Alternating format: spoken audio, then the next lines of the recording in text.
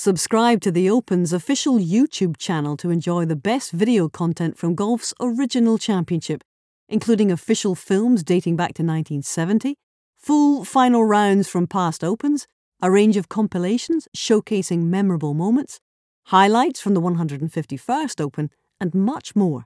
Subscribe today to ensure you don't miss a thing. You're listening to the Open Podcasts. Thomas Bjorn on 16, second shot. There it was. That was it. That was the moment where you had your chance. And are you ever going to be presented with a chance again? Like Shakespeare's Hamlet, Thomas Bjorn's Open career is understood by 5 distinct acts. 5 captivating top 10 performances. For a birdie. Side entrance, well done, Tom. They stand as inflection points of a remarkable golfing life.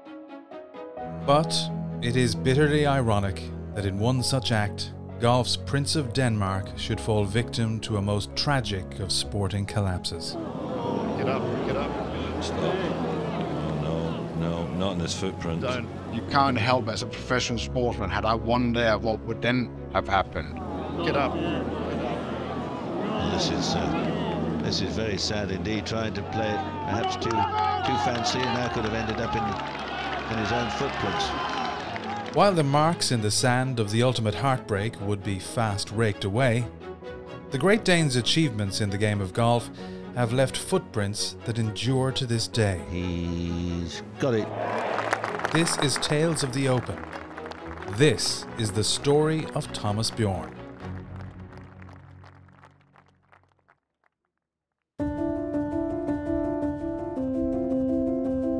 Bjorn was born in Silkeborg, a large town in the heart of Denmark's Jutland Peninsula. At the time, the Scandinavian nation was far from a golfing hotbed. Just 7 months before Bjorn's birth in February of 1971, Hans Henrik Lund had broken new ground as the first Danish player to feature in an Open Championship. But with the guidance of his golf-loving parents Ole and Hannah, Thomas would find the game at an early age.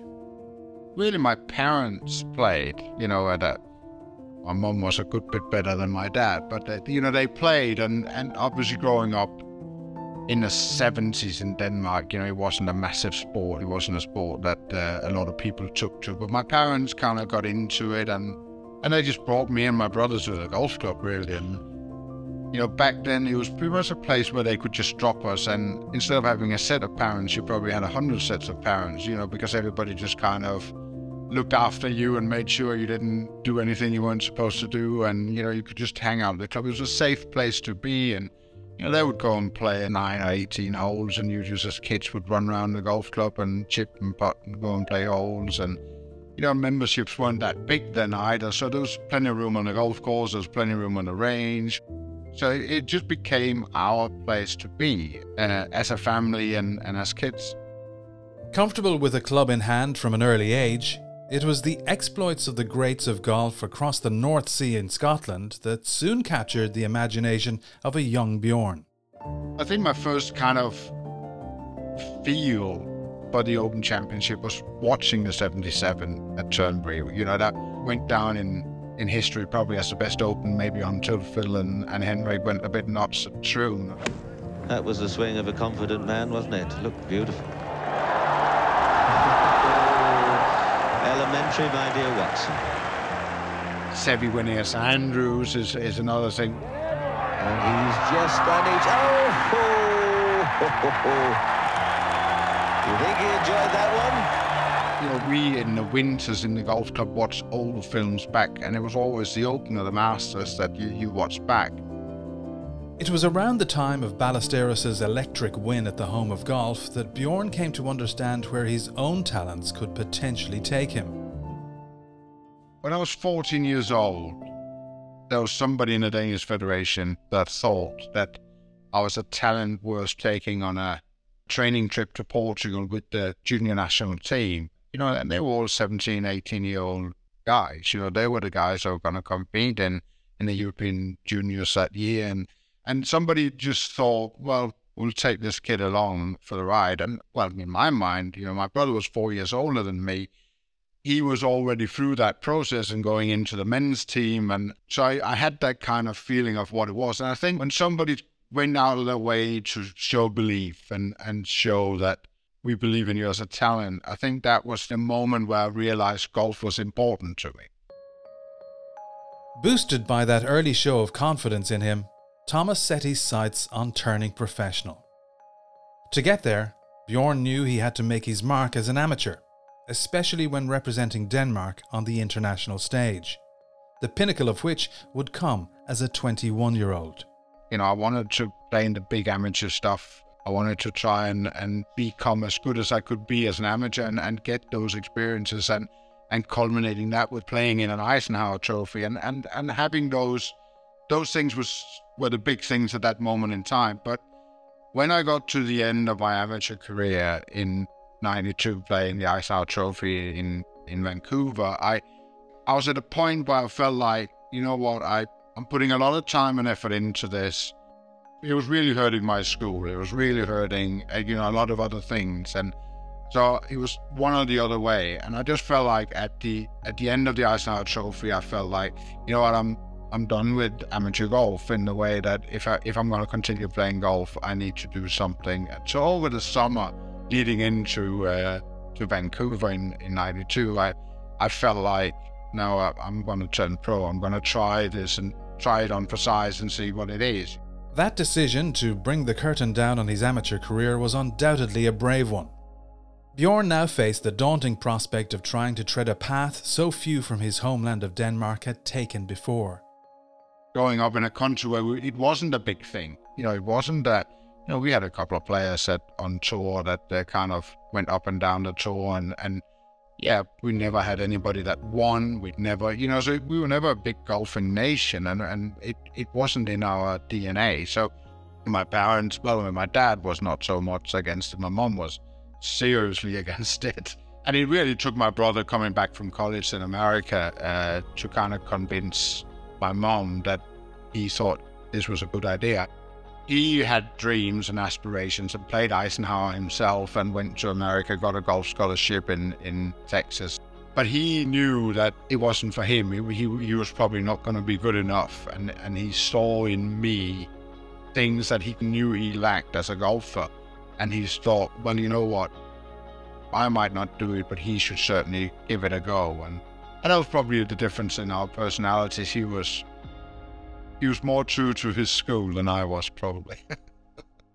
From 1993, Bjorn spent the next 2 years playing on the Challenge Tour, and it wouldn't be until June of 1995 that he experienced his breakthrough victory, fittingly coming on home soil at the Himmerland Open. 3 further wins that summer ensured he topped the Challenge Tour Order of Merit and earned him his place on the European Tour for the next year, where he'd be joined by fellow Danes Anders Hansen and Steen Tinning. Later in that 1996 season, Bjorn qualified for the 125th Open at Royal Lytham St Anne's, his first taste of golf's original major. The week would prove to be an eye-opening experience for the Dane, both on and off the course. I remember going to the qualifier just kind of thinking that's what you do, you go on and play. I can't even remember where I qualified, but I remember qualifying and thinking, here you are, and I had Swedish players qualify and the Swedish Federation have big houses and chefs and they go there and stay and I just stood there.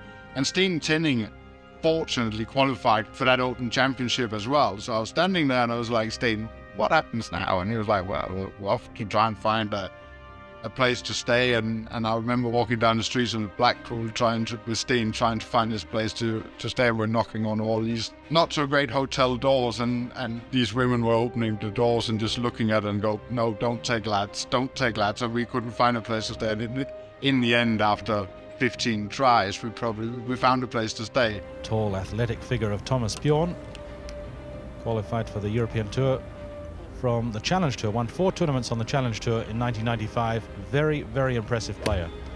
This was my first big encounter with the American players. It was my first big encounter with the stage that is a major championship. I really fell in love with what the championship is.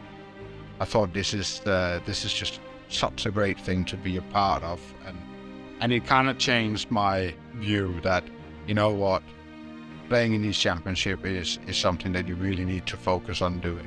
Now here's Bjorn. He's pitching it from quite well out on the left of the rough. Hard to control the ball, as you can imagine. Unless, of course, you can get the assistance of the black and white pin, which took it nicely in there. A chip-in eagle on the 13th on Thursday proved to be the high point of Bjorn's first Open experience, as he missed the cut on the Friday at Royal Lytham. But the early signs were there that his natural game was suited to the championship. I was blessed with a low ball flight to start with when I was a kid, and that was certainly something that helped me. But I grew up in the summers on an island off the west coast of Denmark, where the oldest golf course is in Denmark, called Fanø, which is links golf course. I mean, it's not a particularly challenging golf course, but it was a links golf course. It's cut out in the dunes, and it was just a wonderful place to go for as a kid in the summer. And B, I was pretty much, the worse the conditions were, probably the better it was for me. I loved the challenge of links golf course, and it suits my game, the non-perfection game that links golf course sometimes present to you, where you got to take the good and the bad, and you got to play the contours, and you got to do the different things. So it was a game that suited me very well, and I knew that very early in my tour life that I had a good chance of succeeding on links golf course. It would be in more conventional surroundings that Bjorn would achieve his European Tour breakthrough later that same year. Despite being well outside the world's top 200 players at the time, 2 late birdies saw Thomas leapfrog Jean van de Velde to a one-stroke victory at the Loch Lomond World Invitational. In doing so, Bjorn became the first ever Danish player to win on the European Tour. It was also a win that would catapult him into the plans of one of his childhood heroes, 1997 Ryder Cup captain Seve Ballesteros. Well, it came so quick. I win the Challenge Tour in 95, get on tour, I win at Loch Lomond in 96, in September 96. And things are happening very quickly. I get on Seve's radar for the Ryder Cup in 97 at Valderrama. It's happening so quick, so you're almost just trying to keep up with what's happening in front of you. I win at Loch Lomond, everybody's throwing the Ryder Cup questions at you. So that becomes the main goal, to try and make that team, which I fortunately did. I think that's probably one of the things in my career that stands out as the biggest building block as a professional golfer, is I make a team with the greatest of greatest as a captain in Seve, but also playing in a team with Faldo, Langer, Woosie, Monty, Ollie. It's the long list of all your heroes. I've watched, Seve win 5 major championships, Nick win 6 major championships. I was a massive, massive fan of Nick Faldo. And then all of a sudden, you're in that environment after being on tour for 18 months. Despite his inexperience, Bjorn would play a vital role in a famous European victory in 1997. Partnering Ian Woosnam to a 4-ball victory, then staging an impressive 4-hole comeback to have his singles match with that year's Open champion, Justin Leonard. A winning habit proved to be established, as Bjorn carried Ryder Cup success into 2 early victories the very next season. As much as you win tournaments, you also lose a lot of golf tournaments, but you're competing all the time, so competing becomes your DNA. So that's what you drive yourself for, and finishing top 10s and finishing top 5s, it becomes part of your every week life. It's almost like when you don't finish up there, that's more the things that you take note of, and they're the things that surprises you more than the achievements of good things. It was just a moment in time in European golf where there was not as many as had been for a while. Monty was obviously setting high standards in the late 90s with Westwood. We were all kind of trying to living up to that, and there was a big group of us right there behind that kind of played that role. And it was just that, today there's a lot more fluctuation in winners and people that are competing. The fields are deeper. It was just there was that moment in time in European golf coming out of the great, major champions that we had for a long time, into a group of guys that became very, very good, winning a lot of golf tournaments, but for some reason, won very few majors. Despite a burgeoning reputation in Europe, Bjorn himself was still looking for a standout performance in the majors. Before the 1998 Open at Royal Birkdale, Bjorn had failed to finish inside the top 20 in his first 5 major appearances. But come the end of Friday on the blustery Lancashire coast at the 127th Open, Bjorn sat just 2 shots behind the surprise leader, Brian Watts. Very tricky little shot Thomas Bjorn has got here for his 3rd shot at the par 4 13th. Heavily downwind, he's got to land it just over the ridge and hope the wind doesn't take it too much. That's superbly played. He couldn't have got it closer than that. I certainly felt like I was putting scores and numbers together that were, yeah, this is a championship that suits me. That's my big chance of winning a major championship. I felt really uneasy with the US Open. At that time, I mean, I was still struggling to get in the Masters. I felt with the Open Championship, I could really deal with the elements and the, weather's getting thrown at you, the unlucky, the lucky, whatever it is, they come at you. And I felt like I could deal with that a lot easier. 4th tee, Thomas Bjorn. Wind's taking it, I think, to the right. No, it's not. That's a cracking shot. Oh, yes. See it curling in all the way. Started with 3 4s, 3 pars. The 98 Open Championship at Birkdale was something where I walked away and I thought, you know what? I'm building a love relationship with this championship, and it's something that I'm gonna have a chance one day. That was more my feeling about it. I stood behind that 18th green doing interview with Danish journalists when Justin holed that shot on 18. Get in! Get in, they cry.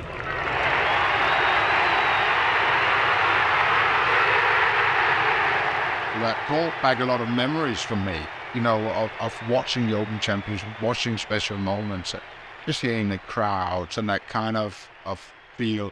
It was so different than anything you saw on a day-to-day as a golfer. Bjorn would finish the 98 Open 6 shots back of eventual winner Marco Mira. Good enough for tied 9th, his best major finish to date. The following year, Bjorn would struggle to make his mark at Carnoustie due to a neck injury that would trouble him all season. The arrival of his first child, Philippa, proved to be a welcome distraction off the course, however. And come the turn of the millennium, Bjorn's next big opportunity at the Open was right around the corner at the home of golf. I was sitting in the car with my caddy driving from Lomond up to St Andrews, and we're chatting away, and this is quite remarkable. He says to me, "Oh, well, when did you last play St Andrews?" And been on tour for 4 years. I'd had a pretty good amateur career, and I'd never played St Andrews. And I said that to him, and he looked at me like he just went pale white in his face. And he says, "Oh, well, it takes you 10 times to learn to play this golf course, so why don't we just go and enjoy it? It's not going to be, it's not going to be that easy." And, we played the practice rounds, and I kind of said to him, "Why don't you've been in enough, why don't you just guide me around it? And you tell me what to do. You pick out the spires in the city, and you pick out the aiming points, and you tell me what to do." Thomas Bjorn, tee shot at the 11th. Oh, and a beautiful shot here. This ball should roll back down towards the hole. If the players can just carry the very, very difficult Strath bunker, that's where you'll end up. Caddy Ken Comboy's sightlines proved to be more than adequate for Bjorn as he opened his championship bid with 69s on both Thursday and Friday. Thomas Bjorn, get in there. He hasn't made many birdies, but eagled the 5th, birdie the 9th. And it's nice to see Thomas going along so well. Had a bit of neck trouble. Unfortunately for Bjorn and the rest of the field, one man was in the midst of creating Open history. That one you're talking about? That's the one right there, Tiger. I think he likes that one. Is that the one you're talking about? That's the one I'm talking about, Tiger. Nearly pitched it on the green. By Saturday night, the Dane sat tied for second with David Duval, 6 shots behind the unflappable Tiger Woods. The argument will always be out there, and somebody said not long ago, Jack was probably the best competitor that played the game. Tiger was probably the best player that ever played the game. And that's probably a pretty good description of it, because Tiger's golf was so different to everyone else. So I learned from that championship, I got the best seat in the house. You have the best seat in the house towards the best player that's ever played the game. Well, who wouldn't enjoy that? When I go on to win in Dubai, playing 4 rounds with him the year after in 2001, I think that came from that Open Championship, that kind of like, you know what, I'm just going to enjoy watching him play and not be scared of watching him play and being, you know, embarrassed that I can't do what he can do and he looks so much better than I do. But it was an unbelievable championship. To watch somebody do what he did, and for the rest of us just to, you know, we were bystanders in a wonderful Open Championship, one of the greatest moments probably in Open history, that 2000 Open with his perfection and his way of playing the golf course and doing all the things right, and every time there was asked a question he answered it. While Woods produced yet another flawless round on Sunday to lift the claret jug, Bjorn closed with a 71, tied for second with Ernie Els. Thomas Bjorn, 4 for a 71. Beautifully done for Thomas Bjorn. 69, 69, 68, 71 for him. He ties Ernie Els at 11 under. It was a huge moment for me personally, and I took a lot of pride in standing on that green, watching Tiger do his speed, standing there with Ernie. I took a lot of pride in that moment because I felt like it was the making of me as a big, proper golfer on the big, proper stage. Yeah, we got beaten properly, but it wasn't by nobody we got beaten properly. We got beaten by somebody that's what he did, you know, and he kept on doing it, and he's done it so many times. So we won the first ones and we won the last ones that's going to be standing in that situation. The winner of the gold medal and the champion golfer for the year, Tiger Woods. I went back and did an exhibition actually with him for the 2 days after the Open Championship in Denmark, and I just going back, it was such a big thing for Danish golf. It was such a big thing for Danish golf fans, and we grew a golf relationship over that time. We played a lot of practice rounds together from 2000 onwards in major championship, and I watched a lot of conversations between him and Butch. There was a Open Championship at Lytham again, where we played practice rounds at 5:30 in the morning, you know, and Tiger liked to get out and get a long way out on the golf course before it was open for crowds, so he could get some peace and quiet in his rounds, in his practice. And having, you know, playing those holes, having conversation when there was nobody around, and, you know, you learn a lot. We are all living in a world of where golf all of a sudden got elevated to one of the biggest sports in the world, and we had the greatest athlete in the world, and so it was a fantastic time to be part of it. But he also caused a lot of us not to either win majors, or a lot of people not to win more majors than they did, you know, and that was the downside of living in the Tiger Woods era. Hi, I'm Jordan Spieth. You're listening to The Open Podcasts. Join the One Club today to enter the 152nd Open Ticket Ballot and enjoy a new range of exciting benefits, including exclusive offers and competitions, opportunities to secure tee times at iconic Open venues, VIP treatment given to members at both professional championships, increased chances of being successful in future ticket ballots. All this and more, only at The One Club. Sign up for free today at theopen.com. You're listening to The Open Podcasts. While Woods continued to dominate stateside following his maiden Open triumph, Bjorn was achieving great success on the other side of the Atlantic, adding 3 further wins by the time of the 2002 Ryder Cup at the Belfry. As Bjorn once again tasted team victory, he could scarcely dream of the opportunity for individual glory that would present itself at the next year's Open, the 132nd playing at Royal St. George's. Well, it was any other Open Championship. It was another opportunity. I was playing okay. I was working with Bob Torrance at the time. We'd made some big changes in my golf swing. I felt comfortable with where I was, but I never put an extra pressure on myself going into an Open Championship. You come from a Scottish Open where, a lot of good players are playing and sometimes you're competing, you're not. And then you go into an Open Championship and everybody's there. So you've got to bring everything you have, and you've got to hit that moment in time where the golf is there. And I did. Bjorn would get off to a solid start in his first round, sinking back-to-back birdies on the 4th and 5th holes. Thomas Bjorn for a birdie. Side entrance. Well done, Tom. It was a tough championship. It was a tough setup. I mean, that was a championship. Tiger lost his ball off the first tee in the first round, and there was a moment in time there where the golf course setups got tricky by making the rough very severe and fairway widths very narrow. Thomas Bjorn driving at 17. Pulled that well left. Very small landing area at this 17th. Undulating fairway. Difficult to keep it on the fairway. Despite a decent opening round up until that point, Bjorn would fall victim to the tight fairways on the Sandwich coastline. He'd record a quadruple bogey on Royal St George's 17th due to a 2-shot penalty for grounding his club in a greenside bunker.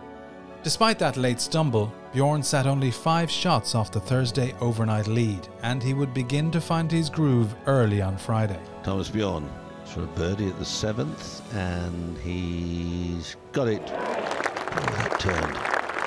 Huge amount of turn at the end. It's a great putt to hole, Peter. He's played the hole very badly. It's obviously playing a drive and a 6-iron downwind par 5, and he's got an 18-footer for 4. But they don't draw any pictures on the scorecard. That's a birdie. Going through that week, playing and feeling like it's one of those grind Open Championships. You really have to grind a score. You have to work hard. Nothing is given to you. Birdies are hard to come by. Suited me very well at that moment in time. It was really a way I loved playing. I was in control of the championship at the most of the way. After shooting 1 under through the front 9 on Friday, Bjorn would see 3 consecutive birdie putts between 14 and 16 come up less than a turn of the ball short. Oh, it's a perfect. How unlucky. Quarter more roll and that would have dropped. Despite those agonising misses, Bjorn would be one of just 7 players to shoot second round scores below par. What's more, he now sat in touching distance of the lead ahead of Saturday. Well, 77 players made the cut. 9 shots covered the field. First players went out at 9 o'clock this morning, and this was the overnight leaderboard. Davis Love the third with the only red figures. 1 under, a 2-shot lead from Thomas Bjorn of Denmark and SK Ho of Korea, who are 1 over. 7 players are at 2 over, including Sergio Garcia, who goes out at 3 o'clock. 5 more at 3 over. Tiger Woods goes out at 2:30. Vijay Singh will go out at 2:40. I felt like after the first couple of days that it was the right moment for me. I was on the leaderboard. There was Vijay, Davis Love, Tiger. He was the right kind of environment that really excited me. And this was a moment in time where I felt like I could stand up and bring out the best in me, because I believe in controlling my golf swing. I believe in controlling what I was doing. I was mentally in a strong place. So, yeah, everything was right there in front of me to do. That control would be demonstrated on the green of the 4th hole of Bjorn's 3rd round with a long eagle opportunity. Not far away. Wonderful putt from Thomas Bjorn. Great putt. The golf's getting like the weather. It was a putt that would bring him within a stroke of the championship lead, now held by an absolutely flying Tiger Woods. Oh, good putt. Right in the middle. However, Woods' back 9 was to be derailed by 4 bogeys. Bjorn, on the other hand, wouldn't miss a step. Well, a good tidy putt. Nothing outrageous. Nothing foolish. Thomas has parred every hole from the 8th. Billy Foster there. He'll be a great man on the bike tomorrow for Thomas. And Billy's the best caddy in the world. As Bjorn stepped off the 18th green on Saturday, he held the overnight lead in a major for the first time in his career.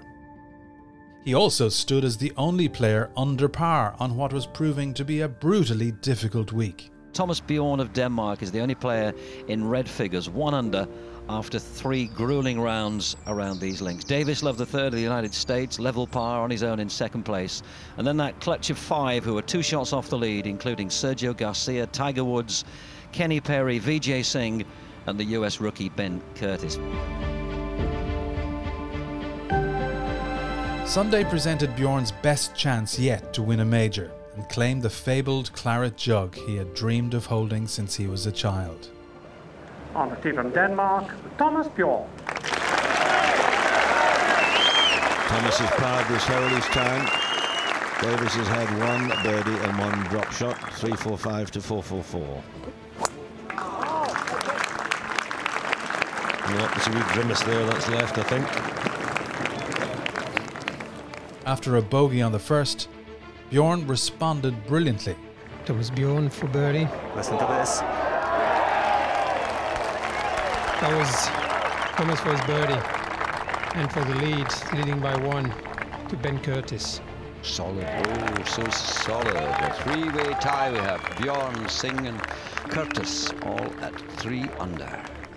After 3 birdies through his first 7 holes, 6 consecutive pars would follow on the difficult sandwich layout. Bjorn's next birdie chance would come on the 14th. I think his only danger here is if he hits it too hard. He does thrash these in on occasion. It needs to be just but a bit sharp for me, but straight in the middle, and I think he appears to be oozing quiet confidence at the moment, and it's a joy to watch. Suddenly, Bjorn held a 3-shot cushion from Singh and the little-known outsider, Ben Curtis. As he lined up his tee shot on the 15th, the Dane stood on the precipice of his greatest achievement in the game of golf. I don't try and stay away from watching leaderboards, but it doesn't really affect me either. It's not like I look up at the leaderboard and think, oh, I got a big lead, or oh, I need to push. You know, I try and play the golf course. Yeah, there's certain times when you have to push. You know, it's nice to know that you've got to take on a few extra shots and all that at the end, but it really never thought, and especially in majors, that you can, I'll just ease off. Because that golf course wasn't to that. Eye of a needle job down the 15th. The bunkers left and right, very much in range. Bjorn not the longest of drivers. And that's up in the face. Bjorn for his bogey 5. So he drops back just 1 shot. But he's still 2 ahead of Ben Curtis, who's playing the final hole. We didn't stand on 16 and go, oh, we're headed at the flag. We stood on 16 and tried to hit it 5-6 yards left of the pin, you know, and I pushed it. 6 iron for Bjorn. He hasn't played the 3s so well before this. He was 4 over for the first 3 runs. Oh, hang on. It's gone. Certainly didn't take any time with that, did he? Just stood up and teed her up. You know, that was not on Billy Foster that was caddying for me. That was not on my decision making. It was just a poor shot. We should probably, hindsight, we should have said, let's say the 15 yards left to the flag, and then we're all okay. But that's not also sometimes what you do in those situations. You're trying to do the right things. You're trying to make it easy for yourself. Bjorn found himself in the greenside bunker on the par 3 16th, but with a decent lie. Even still, after a week of incredible golf, nobody could predict what was to follow from Bjorn. Thomas Bjorn on 16, 2nd shot. Get up. Stop. No, not in his footprint. Don't. Obviously, when you stand in that bunker and you hit the first shot and it comes back and it rolls into your footprint, you know you now got a big problem. You know, because now, with the way that whole thing is cut out, getting it out of the bunker is a problem. Get up.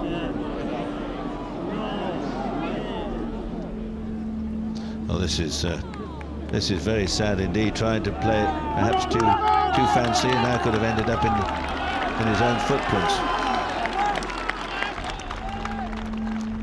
To be honest, one of the most miraculous shots I hit was that bunker shot, my fourth shot, was an unbelievable shot from where I was. Well, he's going to have that for a 5, a double bogey. I keep saying to someone I could still be in there if it had stayed in there after that one. So, it was a pretty miraculous thing in the end. And now he still has a 3.5-foot putt to make only double bogey here. And this will take him, if he gets it, back to 1 under. He's holed it, but he's dropped 2 shots here at the 16th. And suddenly this open is open once again. And it's more bunker trouble for Thomas Bjorn. Meanwhile, unaware of Bjorn's bother on 16, Ben Curtis settled himself for a par on the last. This for a 69. He's done it. That very well may be the winning putt. He doesn't know it. He has no idea of Thomas's trouble on 16. Goodness gracious me, well, it now means that Ben Curtis, leader in the clubhouse, shares the lead of the Open Championship with Thomas Bjorn, and the gauntlet has been thrown down. Bjorn, 2 holes to play, has to make a birdie if he's going to win it outside a playoff. Vijay Singh, 2 holes to play. He's got to make up a shot to force a playoff. So too Tiger Woods, and Davis Love III is in the mix as well. What an Open. Within 15 fateful minutes, Bjorn's 3-shot outright lead had evaporated. Now he headed for the 17th hole, which had already claimed him as a victim that week. It becomes tough now, because now it comes probably the toughest hole on the golf course. Is the next hole. I mean, hardly anybody hit the fairway all week.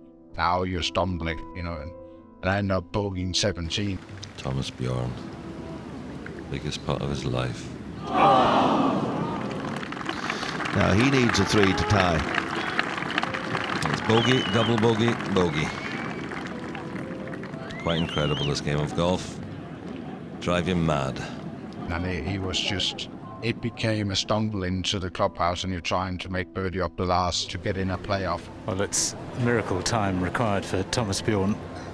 He's got 168 to the pin. The ball basically is lying very well, but he's just got one strand of that thicker lynx grass right up against the back of the ball. Down in 2 from here to force a playoff.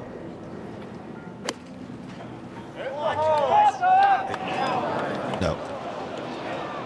Well, I realised when I hit my second shot on 18, it's just tough now. I got to go up and hold that chip. Here comes the chip from Bjorn. It's coming up short. It is short. It's just nestled 6 inches away. And Ben Curtis is the Open champion. Ben Curtis has won the Open Championship, the most unheralded Open champion in years and years and years. Extraordinary.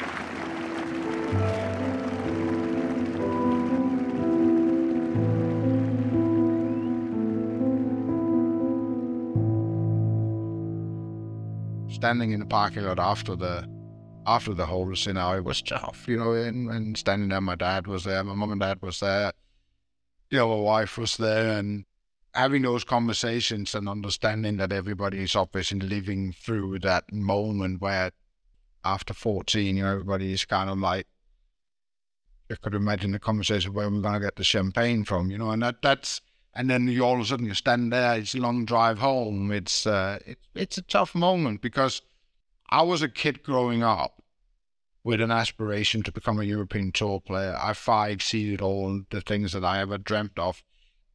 But as you're going through it, your dreams get bigger and bigger, and your aspirations get bigger and bigger as a player. And this was now my dream. This was now my biggest goal, and there it was. That was it. That was the moment where you had your chance. And are you ever going to be presented with a chance again? And that's the thought that's going to hit you straight away. Here was your moment. Here was your Doug Sanders moments. Here was your, all those kind of things. They can't help but going through your mind. Of course, the outcome is sad for me, and I think it was a sad moment. But those are the things that happen in golf as well. That these moments have happened, and I'm not the first one to be in a deep hole and make a mess of it. Bjorn's collapse in the sand at Royal St George's stands as one of the most painful in Open history. Only by the time the championship came around again in 2004 did the Dane truly come to terms with what had slipped through his fingers. It took me a long time to because I was so up in my career, I was so driven. It took me a long time to probably, before the consequences of the moment sank in, it probably took the better part of a year. It wasn't really till the year after Troon, going back to an Open Championship, it kind of hit me a little bit. That's the toughest Open Championship I played the year after. There's no doubt about that. I went back there and, it was just like, for me, watching Ben coming back with the trophy and, all those things that comes with being an Open champion. There were tough things to deal with. It's a moment that lived with me, and obviously, you're going to get the comments, you're going to get the, but that's sport.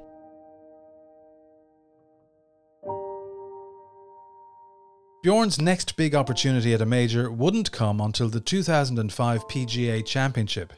Again, however, it would be a heartbreaking second place for the man from Silkeborg, as Phil Mickelson birdied the 72nd to beat him and Steve Elkington by a single shot. With another close call and a new generation of repeat winners coming to the fore, the sense grew within Bjorn that his major chance had been and gone. I think, fortunately for me in Denmark, there's a great way of looking at me in the sense of, yes, there are certain things that people want me to achieve more than I did, but they look at me in a way of that I was part of changing the face of Danish golf and allowing Danish golfers to become what we've seen a long row of them, and especially right now we're living through a time where we've got some unbelievable talent, both professionally and as amateurs, and being part of changing that way, the attitude that it's okay to be good. It's okay to achieve things, and not that kind of like putting people down before they even have achieved things. And no, we raise our sports people up. We celebrate them for the achievements that they have, and in a small country, they sometimes far between the great results. So we got to celebrate it more. And I like to think that me and a lot of other sports people, but being part of changing a culture, changing a way of thinking. And so I feel like I always had support from home. With the pride of his nation firmly behind him, Bjorn was about to enter the most testing phase of his career. His win at the Irish Open in May of 2006 proved to be his last for the next 4 years. Back and shoulder injuries would ensure he didn't tee it up in a single major in 2008 and 2009. So when the call came on Monday, the 11th of July 2011, Thomas sat atop the list as first alternate for the 140th Open Championship. He'd be replacing Vijay Singh, with whom he'd tied for second 8 years prior. And what's more, he'd be returning to the scene of his unforgettable collapse. Welcome to the 140th Open Golf Championship from Royal St George's at Sandwich in the southeast of England, the Garden of England, right down on the tip where at this time of year normally the weather is so gorgeous, but in the last couple of days it's all gone rather horrible. We have a northerly wind, most uncharacteristic at this time of year. For me, it was a championship of, I have to put something to bed here. I have to get on this golf course and play. And I can play well, but I need to get on this golf course and play. I need to get out there and show to myself, no one else. Just try and block everything out, but to nobody but me. This is a good opportunity. It's a moment where I can do so many good things for myself. Thomas Bjorn has moved on to the 8th. We saw him birdie 7. This would put him 3 under. Oh, yeah. I guess he's a course specialist. Lovely start. I played one of the best rounds of golf I've ever played on Thursday morning. I shot 65, I think, in horrific weather. And the weather changed in the afternoon, which it sometimes does in the Open, but it was one of the best rounds of golf I've ever played. And it was just, it was an amazing feeling. 16th tee. Par 3. Well, this could be good, Ken. This could make up for all the pain of those 3 shots out of the bunker. That's a little belt. And then all the questions come back. The media are on you, they're chatting to you, and is this, and then it became a tough week in that sense that you got all the question. Thomas will tap this in for a 5, and in it goes. So Thomas Bjorn takes off his cap. It's been a wonderful morning for Thomas, the leader at 5 under par. And I was just there kind of trying to stick my head down and try and concentrate on my stuff. And typical me, I'm standing there like a rabbit in headlights and really didn't want to be there because that was not really my thought process going into it. So it played a bit of havoc with me as the week went on. It was a sense of cruel irony for Bjorn, beating every professional in the field on Thursday, 8 years on from his collapse. Having held a share of the lead after round 1, a difficult back 9 the next day would see him relinquish the lead. And while the Dane stayed around the top 5 all week, eventually finishing a brilliant 4th, another veteran of the European Tour and a dear friend of Thomas would capture a famous victory. And then there was one, and that one is Darren Clarke. 42 years old. He's aiming to be just the second player from Northern Ireland to win the Open. Settles over the putt. Here it goes. And it's just pulled up short. Darren himself stands up and puts it into the hole. And Darren Clarke is the Open champion. Listen to that applause. We talk about players that don't win major championship. Darren had, he could sit like me today had he not won at St. George's, let some slip. He let one slip at Troon, and he had all those opportunities and hadn't won a major championship. I was delighted to see him win it because it was his dream. It was his biggest dream, and it was, to watch that was pretty special. A hug from Thomas Bjorn. Bjorn himself would finish 4th on the leaderboard, the final time he would break the top 10 in an Open championship. I felt like I had a chance. Darren played unbelievable, kind of got away from me, and never really on Sunday felt like I could push into that leading pack. But finishing 4th, it was a really proud moment for me walking away from that championship. It was like, and as a golfer, there's small little things, you get an invitation to the Masters, there's little things that I walked away with that nobody else knows about, but you kind of walk away and think, you know what, great achievement. Well, a late entry, performed beautifully, Thomas Bjorn. First round leader with a 65, terrific round in the worst of the weather, closely with a 71. 65, 72, 71, 71 for Thomas Bjorn, 1 under. Bjorn's performance in Sandwich as a 40-year-old was anything but a curtain call on his career. He would win 2 European Tour events in the next 2 months after the 140th Open and add 2 more titles in 2013. His best ever finish at the Masters in 2014, an 8th place finish, would also precede playing on the winning Ryder Cup team, his 3rd appearance in the event. And when the Ryder Cup returned to Europe 4 years later, Thomas would have the honour of a lifetime as captain. As an experience in life, it's by far the best experience I've ever had. The 20 months of being Ryder Cup captain, to then start working with players, talking to caddies, talking to the team around, trying to create an idea and a thought that could elevate these 12 players to perform. The things that we got to experience along the road was remarkable. I mean, just think you stand up in the Eiffel Tower and hit golf balls off the Eiffel Tower with Jim Furyk, and they close the whole thing around it. I mean, that's taking golf to different levels, and to get those experiences was remarkable for us. But then the week itself, spending time with these players, their wives and girlfriends and the caddies and the whole team around, the coaches and everybody that comes with us to a Ryder Cup, to be able to sit across a table from Rory and talk to him and get into it, because now you have to try and achieve something together, picking out in the head of one of the great players of our time, and having those conversations, trying to make understand what makes him better, what makes him turn up on a week and do things better, be a little bit more for himself, being a little bit more for others. that was a very big part of it for me, and that's the things I take away the most. Drawing on his own experiences as a player, Bjorn guided Europe to a dominant victory at Le Golf National. Well, Justin Rose said to me on Sunday at the Ryder Cup, this is your major championship, and that's a nice thought.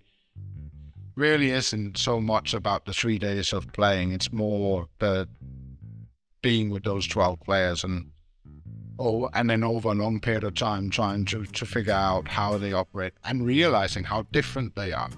You know, there's 12 players out, all highly strong, highly successful, and they all do it so differently. It's quite remarkable. A Ryder Cup win as a captain to add to his 3 as a player, alongside 8 major top 10s and 15 wins on the European Tour. Thomas Bjorn remains the most successful Danish player of all time. As he grew up around the golf clubs of Silkeborg, few could have imagined the indelible mark he would leave on the sport in Denmark, and the path he would clear for those who wished to follow in his footsteps.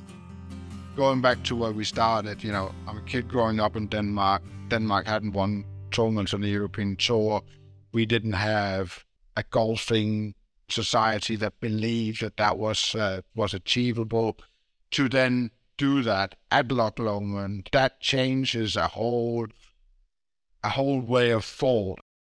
We've got some great talents, and you know, I'm at an age now where it's you know, great to sit back and watch it. You know, watch them making all the mistakes I've made and try and help them a little bit along the way. But we are in a great place, and you know, we've got some wonderful women golfers that are going to be around for a long time, and now we've got some young male golfers that really are going to force themselves onto the world stage. I think when they look at my career, and if they go into details of my career, they start slowly to appreciate as they come out on tour that it's not that easy to achieve things, and you got to take, you know, the things that comes your way and be proud of them and be a little bit more happy with them than maybe I was. Bjorn's is a career to be proud of, and one that inspired a new generation of talented Danish golfers. Yet the disappointment of the 2003 Open Championship that so heartbreakingly eluded him lingers. But just maybe, one final act of Thomas Bjorn's Open story is still to play out. You can't help as a professional sportsman. Had I won there, what would then have happened? Would it have been easier? Would I won more? And I might never have done, and that's okay. The Open Championship for me is everything that I hold dear as a golfer. And it's the greatest championship in the world. My biggest dream right now in my career is to win a senior Open so I can play in another Open Championship. That would be the greatest prize of winning a senior Open, would be that you could play in an Open Championship. Because I just would love to just one more time walk the fairways of an Open Championship. Because when you're in it and you haven't won an Open Championship, you never really get the chance to say goodbye to it. You know, you just kind of like, you don't know when your last one is, and you just kind of play, and then all of a sudden you go, oh, I haven't played in 1, 3, 4, 5 years, and then you think, well, that's it. For me personally to say goodbye to it, no, I don't want anybody, nobody I don't deserve to stand there and wave at anyone or anything. But for me personally to say goodbye to it, because it's given me so much. You know, I've tried everything I have to overcome that championship, but it's given me so much, so many great experiences, sad experiences, but it's given me all the emotion that comes with playing the game of golf. With thanks to Thomas Bjorn. Narrated by me, Shane O'Donoghue. Written, produced and edited by Alistair Cresswell. Executive produced by Chris Lewis, Paul Sutcliffe and Steve Tebb. This has been an original audio production from The Open.